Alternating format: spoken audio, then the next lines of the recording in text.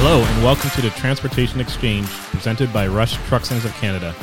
My name's Jason and today we'll be talking to Antonio from Cummins.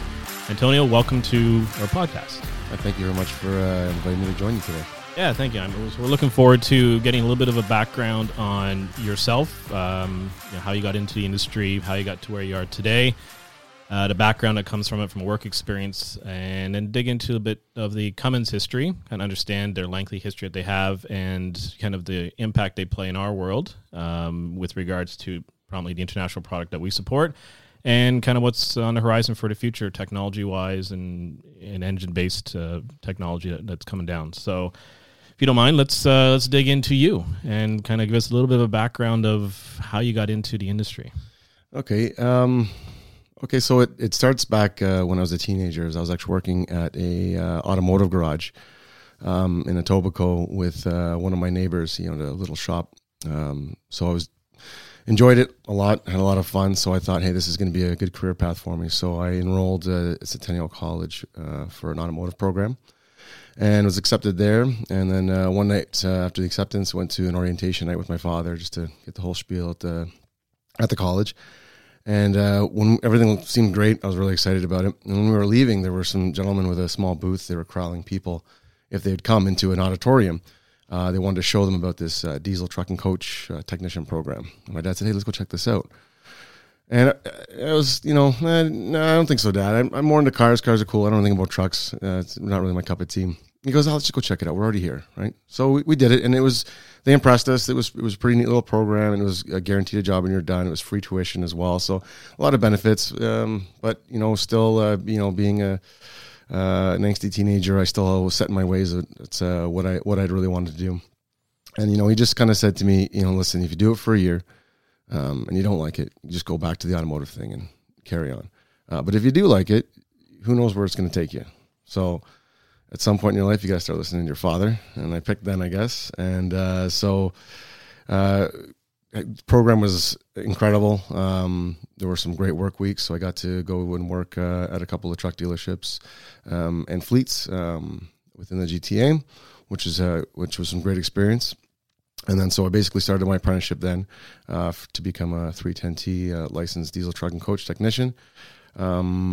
I did the majority of my apprenticeship at a small rental and leasing organization in Mississauga.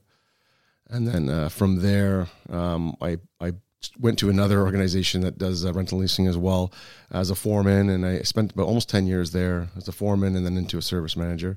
I had a lot of great experience in learning kind of the ins and outs of fleet.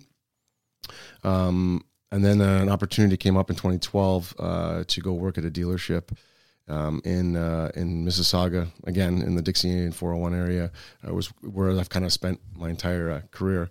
So it was to go there and work on or manage their internal fleet. So I joined there, and it was pretty cool because I had an opportunity to see a bit more of the retail side, where I'd really only been fixed on the fleet side.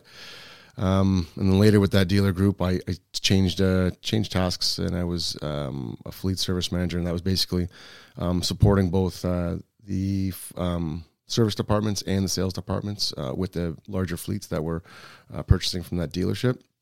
And that gave me, more exposure to retail, but it also gave me the ability to go out and have some face-to-face customer interactions with higher level people that I really wasn't used to. So definitely learned a lot there. It was a lot of hard work, a lot of late nights, but definitely learned a lot at that organization. And then an opportunity came up in 2017 with Cummins, and first engine I'd ever worked on that was any sort of substantial work was at Cummins. So I'd seen the products, been around the products for a good handful of years, and the role seemed like it fit really well. So I jumped on board in August of 2017.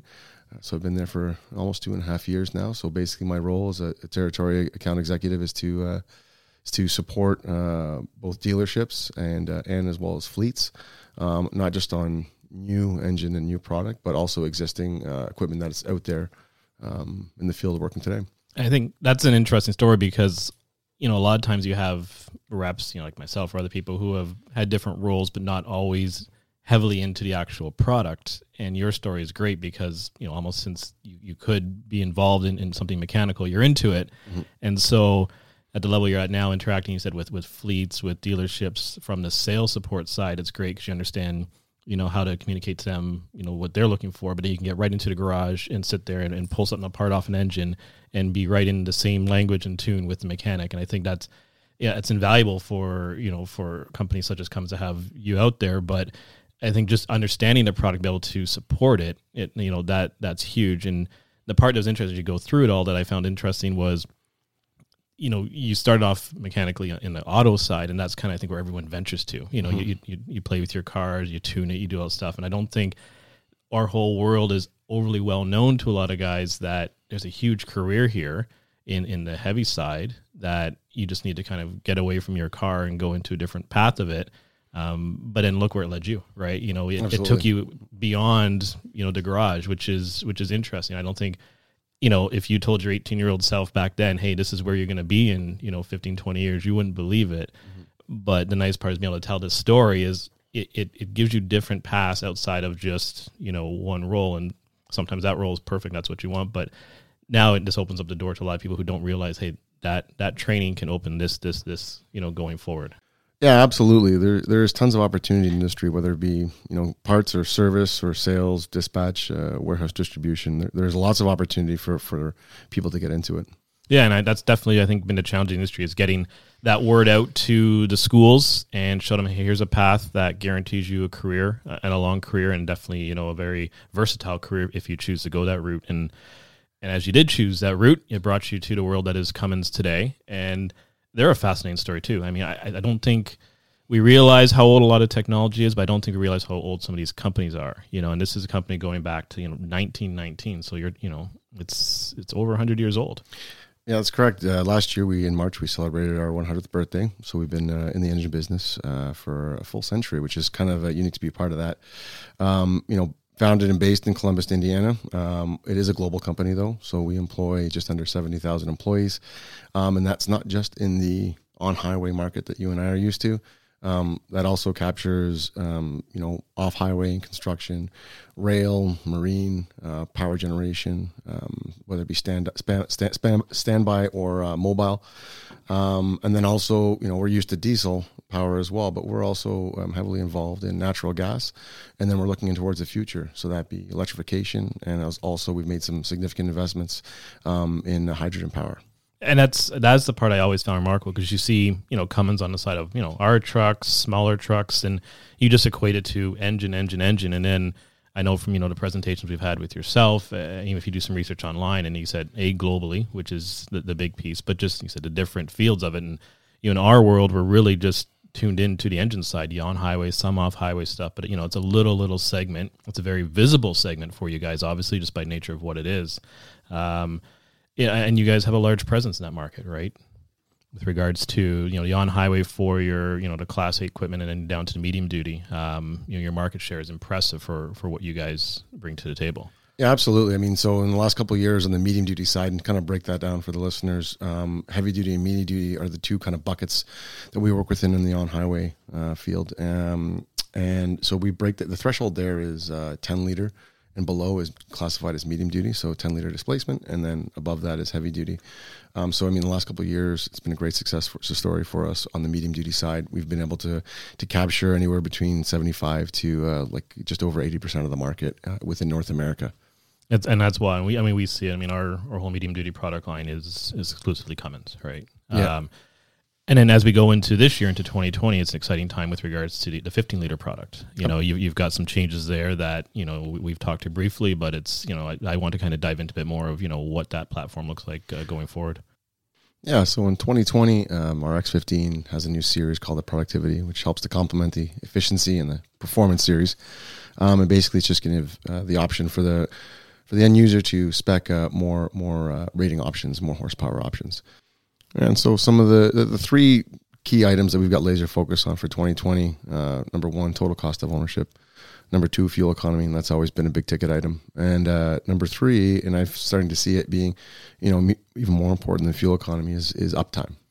Yeah, and uptime, that's been the key word for years. Before it was always, limiting downtime, but which is just relates to uptime. And that's the focus for every fleet, is keeping the trucks on the road, giving the owners visibility to how they do that, and obviously the product that keeps it going. And one of the pieces I found interesting as I came over here and started talking about your product was the after treatment system. It's everyone was kind of using a similar design, and that seems to be the kind of the crutch that kind of failed for a lot of the technology as it came on with all the EPA regulations. And it seems, with regards to your system, a little bit more simplified, which then goes back to one of your key focuses, which is obviously total cost, bring some cost down. We got, simplification in the parts and accessibility to servicing the parts, and then increasing uptime by not failing as much. And, I'm not sure if anyone's really aware of what that system kind of entails, if, what's different versus kind of, what's out there in the industry today. Yeah. So like you say, it took almost a decade for the industry as a whole to figure it out. I mean, all these, new after treatment components started essentially, and we'll call it 07. And it took about a decade for us to really figure out and dial in, get them more efficient. So in 2017, we released something called single module after treatment.